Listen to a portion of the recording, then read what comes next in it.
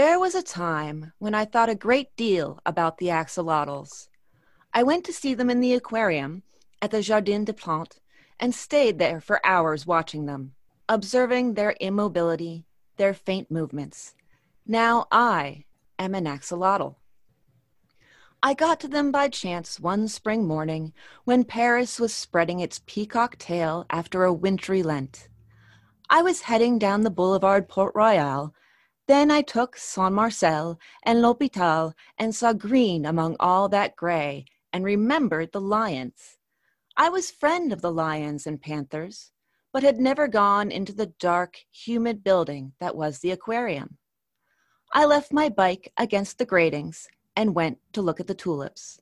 The lions were sad and ugly, and my panther was asleep. I decided on the aquarium, looked obliquely at banal fish until, unexpectedly, I hit it off with the axolotls. I stayed watching them for an hour and left, unable to think of anything else. You've got a little time, we've got a little podcast. This is Short Story Short Podcast. Hello and welcome to Short Story Short Podcast, the podcast that only asks for a little bit of your time. That's all. Today I'm here with guest Christy Baxter. Woo! Hi! You may know you from, which podcast do you do again? I do two podcasts. Old Timey Crimey with my co-hosts Amber and Scott. It's a historical true crime podcast.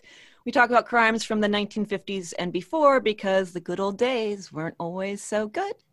And then my other podcast just recently started this summer is Detectives by the Decade, and that digs into forensic history. I think it's pretty obvious I have a particular interest that I'm honing in on.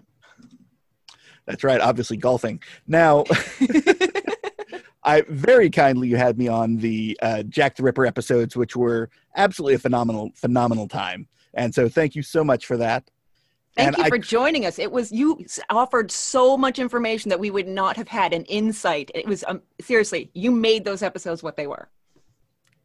Don't cry, Chris, don't cry. Okay, so today's story is axolotls, which took me about 10 minutes to learn how to pronounce.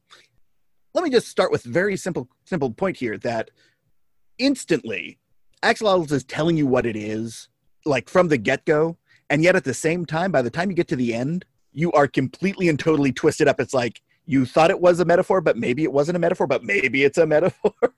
Yes, absolutely. That really defines my first experience reading it and even rereading it.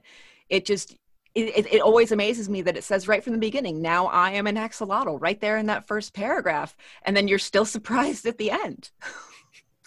To me, great writing is about making you forget what you already know. And 100%, this is written by Julio Cortázar, right? Yes, right. It is. Who was one of those magical realists. And to me, I don't know if I feel like this is a magical realist piece or if I actually feel like it's fantasy. I think it probably depends on how you take it. I think in style, it definitely is magical realism because it has that sort of casual way of throwing something magical, something fantastical at you without really any explanatory comment on it. So in that way, I think it definitely could be taken as magical realism. But I think that the borders between magical realism and fantasy can be blurry sometimes. Mm-hmm. One of my favorite shirts I ever saw at a convention was magical realism. It's Spanish for fantasy, which it's great. I think one of the aspects of magical realism that it deals with so well is once you get to the turn, and we're going to give this away for you because you know from the beginning you're an axolotl. But one of the things that does is it is giving you a fact of a world which you are not expecting, and yet then it is revealing that world to you. And Borges, that's his gig. Yeah, absolutely. It's pulling back a curtain and revealing a world, but just letting you see it and not feeling the need to tell you everything about it. Like some magic systems in fantasy tend to be explained in some way, and there is no explanation. There's no overarching reason. It's just, now you're an axolotl. Mm-hmm. It happens. Yeah. And I think one of the great things about this is that, you know, you're dealing with this very concrete idea. I mean, it's basically the metamorphosis without all the fun. But it's that idea that it's body horror in a way, but it's actually body fantasy, more or less. So I would put this actually closely related to Alice in Wonderland, where you have that transformative aspect, which is playing off of this beautiful language, just absolutely gorgeous writing.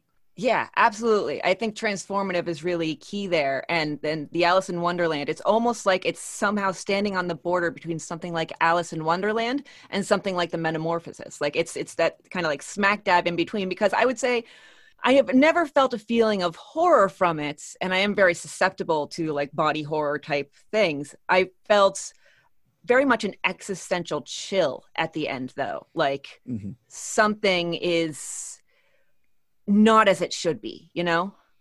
Yeah. Or maybe it's exactly as it should be, that we should all be axolotls.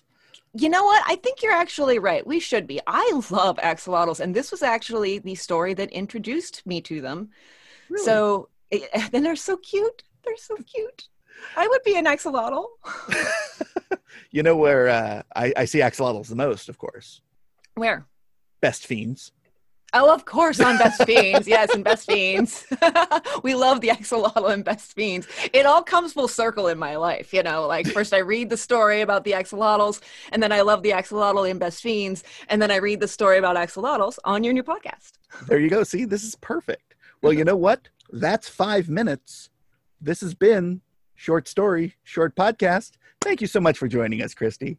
Thank you so much for having me. I'm seriously so honored. It has been so exciting because I love this story. It came immediately to mind when you invited me.